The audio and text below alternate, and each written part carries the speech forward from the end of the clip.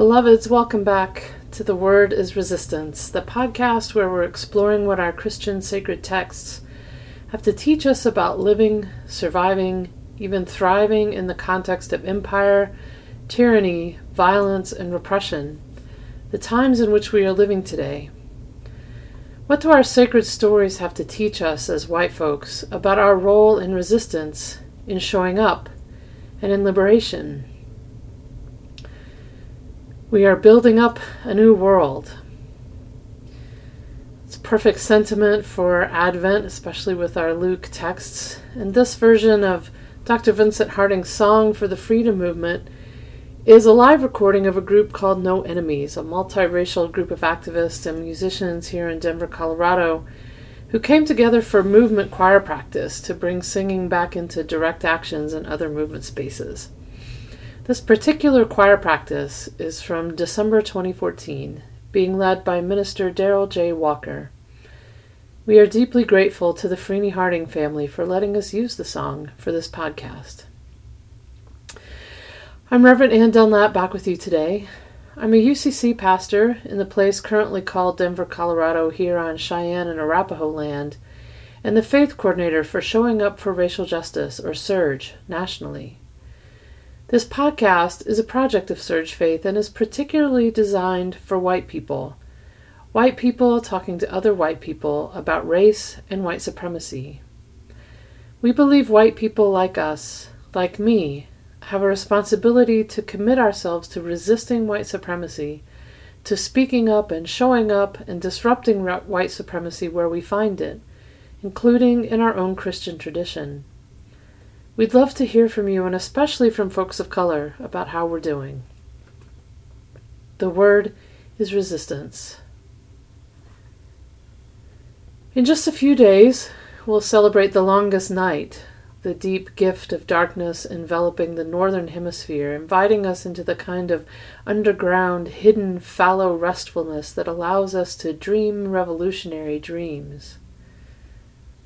That is not the Christmas of capitalism, of course, which keeps trying to sell us 1,250 ways to keep all the lights on so that we can buy without ceasing.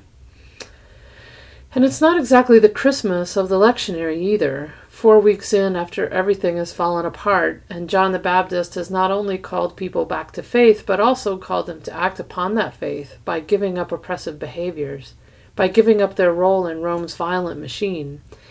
And he also calls them a brood of vipers. So, necessary, perhaps, but not exactly the rest of seeds nestled in dark earth and wombs. Every year I get more weary of the capitalist Christmas. I don't know about you. But I long more and more for shadow, for darkness, for quiet and stillness and deep rest and expectant dreams that come the new year feel like could burst to new life. I wonder if Mary's song, the Magnificat, we call it, came from a place of deep, restful dreaming like that.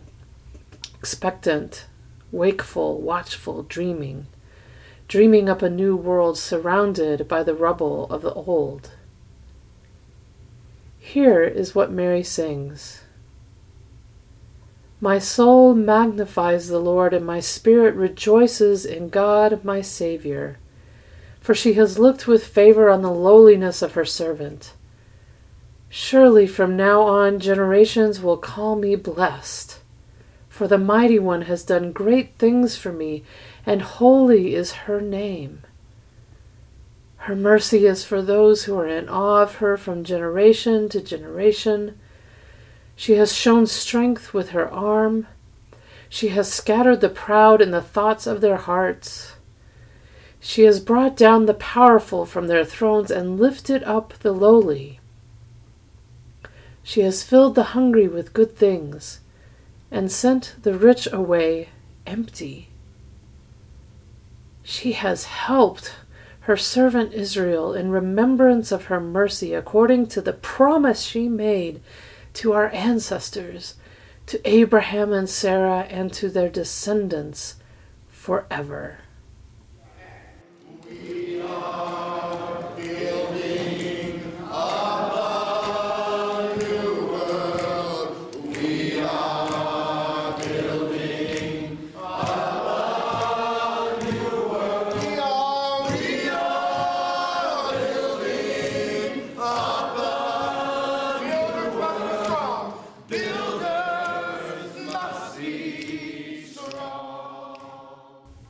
Her name is Jacqueline. Her name is Jacqueline Amé Rosemary Cal Makin. Jacqueline Amé Rosemary Cal Makin. She was Kekchi Maya, from a tiny village in the department of Alta Verapaz, Guatemala. She was 7 years old when she died in the custody of U.S. Border Patrol last week. Her name is Jacqueline Amé Rosemary Cal Makin. The details are conflictual. Her father, who speaks Quechua, not much Spanish, and English not at all, swears that she had eaten and had enough water. Border Patrol swears they are not at fault, that she was in good health, even though they also claim she hadn't eaten or had water for days. The U.S. government swears it's the father's fault for bringing Jacqueline to the U.S. to ask for asylum in the first place. But what we know is that a 7-year-old girl is dead, becoming ill and dying after coming under the supposed care of the U.S. Border Patrol, and her name is Jacqueline Amé Rosemary Cal Makin. She was 7 years old. I can't think about the Magnificat this week without thinking about Jacqueline. I can't think about Mary, young, pregnant with a child about to be born into a violent death machine of a society. I can't think about Mary without thinking about Jacqueline. Without thinking about the children tear-gassed in Tijuana a few short weeks ago. Without thinking about the thousands of children being held in a prison tent camp in Tornillo, Texas, stolen from their families and held in horrible conditions. Without thinking about the hieleras, where people, adults and children alike, are taken into custody by Border Patrol, ICE, and for-profit detention centers. Hielera means icebox in Spanish. And it's not a play on words. It's a literal description of the freezing cold holding cells where people, including children, are kept. Hieleras, where food and clean water are sparse, where medical attention is denied, where blankets are minimal. I learned about hieleras from talking to people detained in the GEO immigrant detention facility here in Aurora, Colorado, and the hieleras are everywhere. The pictures you see of children sleeping on the floor with just metallic blankets, they're being held in hieleras. It's a tactic of torture, of punishment, to keep people, children, perpetually cold. They inevitably get sick with coughs and fevers, and again, questionable medical attention, if they get any at all. Jacqueline was 7 years old. She might have been held in a hielera. I can't think about the Magnificat, Mother Mary with her hands on her belly, without thinking about Jacqueline, and tear gas, and Tornillo, and hieleras, and how this country treats its children. How white supremacy demands the sacrifice of children. It has always been this way with white supremacy. Literal genocide of indigenous peoples, including the massacres of children. Indigenous children sent to boarding schools where their culture was a set of practices and relationships to be punished, to be stripped from them, alienating them from their families as a form of cultural genocide. Enslavers sold children and parents away from one another in a cold calculus of profit management. Children have labored in factories and fields even to this day. Japanese children grew up in internment camps. Poor and working-class white children have been taken away from their families in a way middle and upper-class white families will never experience. And how many children of all races and classes must die before we give up our addiction to guns? When white supremacy feels threatened, when it needs land and labor and a target to perpetuate itself, it will go after the children. It goes after the children and then blames them for their own suffering, their own deaths, blames them for speaking their own language, for not being white enough, for being foreign, for seeking safety from violence and hunger, for playing with a toy in a park, for walking down the wrong side of the street, for whistling. Jacqueline was 7 years old, and she is being blamed for her own death. If only they wouldn't come here, this wouldn't happen, they say. Victim blaming at its best. Pilate washing his hands before executing Mary's boy. That is how it's always been with white supremacy. White supremacy demands, requires, exists because of the sacrifice of children, especially children of color. Not an accident, not an occasional aberration, but on purpose, intentional. Her name is Jacqueline Amé Rosemary Kalmakin. She was 7 years old.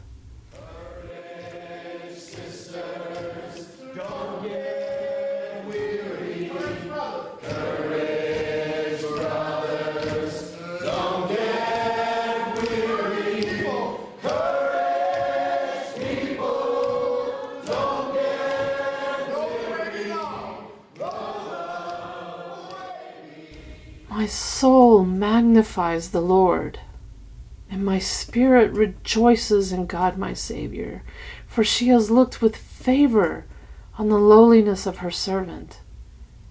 Surely from now on all generations will call me blessed. For the Mighty One has done great things for me, and holy is her name. Her mercy is for those who are in awe of her from generation to generation. She has shown strength with her arm. She has scattered the proud in the thoughts of their hearts. She has brought down the powerful from their thrones and lifted up the lowly. She has filled the hungry with good things and sent the rich away empty. She has helped her servant Israel in remembrance of her mercy, according to the promise she made to our ancestors, to Abraham and Sarah, and to their descendants forever.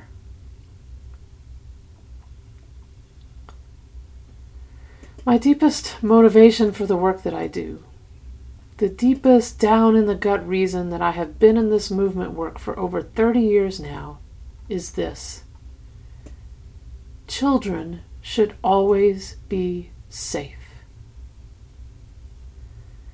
When I sink into my body, my hands on my belly, and am asked why I do this, that's my answer. Children should always be safe. I don't have children of my own, but I know something of what it is like to feel unsafe as a child and to discover authority figures will fail you. I know that, down in my gut, pulsing under my hands on my belly. I am fierce for that child that I was, and fierce for the children in my life. Children should always be safe. Safe and loved and cherished. And of course that means in families, but it also means in community too, in society, safe and loved and cherished in the ways we go about structuring our society. What does it mean that we have structured a society that sacrifices its children in order to exist? And I wonder what it means at this time of year, when there is so much emphasis on children in our churches and in popular culture, the wide-eyed innocence of children. I wonder what it means at this time of year that in our churches we celebrate Mary's baby boy with pageants and lullabies and greenery and triumphant hymns, while our children are not safe, while the system of white supremacy goes on devouring them. How do we hear the Magnificat, hands on our bellies, knowing that Jacqueline is dead? What do we think Mother Mary is singing about? For many years now, I've been imagining the Magnificat as Mary's revolutionary lullaby, sung fiercely and tenderly into the ear of her baby boy Jesus. I've said Jesus learned it from her, how to be a revolutionary, how the world needed to be brought down and built back up again, how to be faithful and be committed to a vision of a just and whole community. She taught him that. She raised him up in that vision, singing it into his ear, whispering it into her own belly. I still think that's true. This year, I'm thinking about more than that. It's Matthew's gospel that depicts the slaughter of the innocents, Herod's massacre of children in an attempt to wipe out Jesus. That's Matthew's gospel, not Luke's. But Luke has his own way of letting us know the times Jesus was born into were a terror for adults and children alike. Part of how he does that is naming the political context over and over right from the beginning. He names names that would have provoked a visceral response for their violence, both across the Roman Empire as well as in Roman-controlled Palestine. Herod, Caesar, Quirinius, Pontius Pilate. Another way he does that is through Mary's magnificent outcry of justice.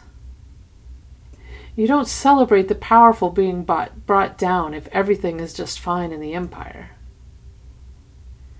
What Mary has said yes to, what Mary is celebrating being born through her, is that vision, that divine promise of an overturned world.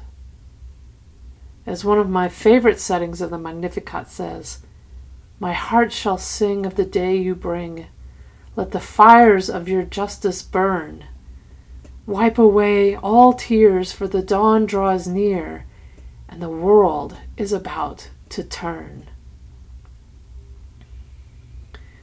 Mary names some really specific ways that world is going to be turned. She has shown strength with her arm, a strength not of weapons, but of outstretched arms. She has scattered the proud in the thoughts of their hearts. The proudly arrogant who lord it over others are scattered, undoing their systemic power. She has brought down the powerful from their thrones and lifted up the lowly. Hierarchies are taken apart to favor power as being shared amongst all, centering the marginalized. And she has filled the hungry with good things and sent the rich away empty. Everyone has what they need because wealth and necessities have been redistributed fairly. And Mary declares all this the divine's promise, that God promises to remember God's beloveds from generation to generation, past, present, and future. That's the vision Mary says yes to, the vision she believes will be fulfilled in the life of her child. And I'm thinking it is something else, too. You cannot convince me Mary didn't know what kind of a world she was bringing her child into, that she didn't know what he would face. The Magnificat actually makes that clear. The world as it was the arrogant high and mighty on their thrones eating their fill while the marginalized go hungry. And we know anyone who challenged that system was a target of Rome's wrath. I wonder if that's why Mary goes to Elizabeth, another woman unusually pregnant, also told by Gabriel her baby boy would challenge the world as it was. They understand each other. They understand what each is bearing and the risk of sending that embodied, enfleshed vision out into a world that would try to destroy them. So I am wondering if the Magnificat is not only a declaration of the world as it will be when the divine turns it around through Jesus, but also a plea for how the world needs to be for her baby boy to be safe. Both things can be true at once. That Mother Mary can sing a revolutionary song and also worry that her son will not be safe. She has shown strength with her arm. She has scattered the proud in the thoughts of their hearts. She has brought down the powerful from their thrones and lifted up the lowly. She has filled the hungry with good things and sent the rich away empty. This is what the world needs to be for her child to be safe. What God has promised the generations, and she is claiming that promise now for her baby boy to be safe, hands on her belly, leaning into her cousin Elizabeth. Maybe they even sing it together. Maybe the triumph has some anguish in it because you can't convince me Mary didn't know. She has shown strength with her arm. She has scattered the proud in the thoughts of their hearts. She has brought down the powerful from their thrones and lifted up the lowly. She has filled the hungry with good things and sent the rich away empty. Mary knew what it would take to make the world safe for children. I wonder if this is why we still remember her, why we cry out to Mother Mary in all of her incarnations, pray for us now, pray for us now, pray for us now. Holy Mary, Mother of God, pray for us now and in the hour of our death. Her name is Jacqueline Amé Rosemary Cal Makin. She was 7 years old.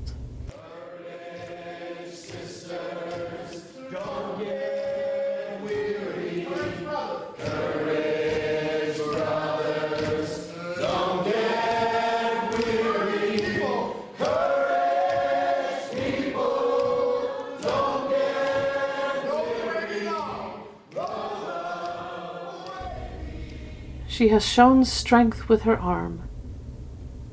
She has scattered the proud in the thoughts of their hearts. She has brought down the powerful from their thrones and lifted up the lowly. She has filled the hungry with good things and sent the rich away empty. We know what it will take to keep all of our children safe. And all the children are all our children. What is our commitment to make that happen in real, material ways? Right now, you can urge Congress to investigate Jacqueline's death. U.S. Border Patrol kills with impunity, so this could also be an opportunity to lay bare how violent our border enforcement is. The link can be found on the Facebook and Twitter pages of Families Belong Together, and I'll also put it in the transcript. If you weren't aware of Jacqueline's story or of how children are treated in ICE custody, check out Latino Rebels, and also check out the investigative journalist Aura Bogado. Aura Bogado has been investigating ICE for years, particularly the treatment of children. She can be found on Twitter and at revealnews.org. In these last days of Advent, meditate on the Magnificat and what the world-turning vision there says to us as white folks about what it will take to keep all our children safe. What laws, practices, systems would have to change for there to be no more deaths and tear gassing of children at the border. As you ponder in your heart Jesus being born into such a world as this, name for yourself, name together in community, how you will do your part to turn the world around. Thanks as always for joining me from wherever you are on this good earth. Let us know how your action goes. We'd love to hear from you by commenting on our SoundCloud or Facebook pages. And I'll be back in a few days with a resistance word for Christmas. You can find out more about Surge at showingupforracialjustice.org, and our podcast lives at SoundCloud. Search on The Word is Resistance. You can interact with us there too if you have questions or need help with action ideas. Transcripts are available as well on our website, which includes the full text, references, credits, and copyright information. Finally, a huge thanks as always to our sound editor this week, Maxwell Pearl. You're so fabulous, Maxwell. Advent blessings to you in all that you do to resist injustice and in all that you do to build up a new world. Love and liberation, beloveds. Love and liberation. Until next time, I'm Reverend Ann Dunlap. Thank you so much.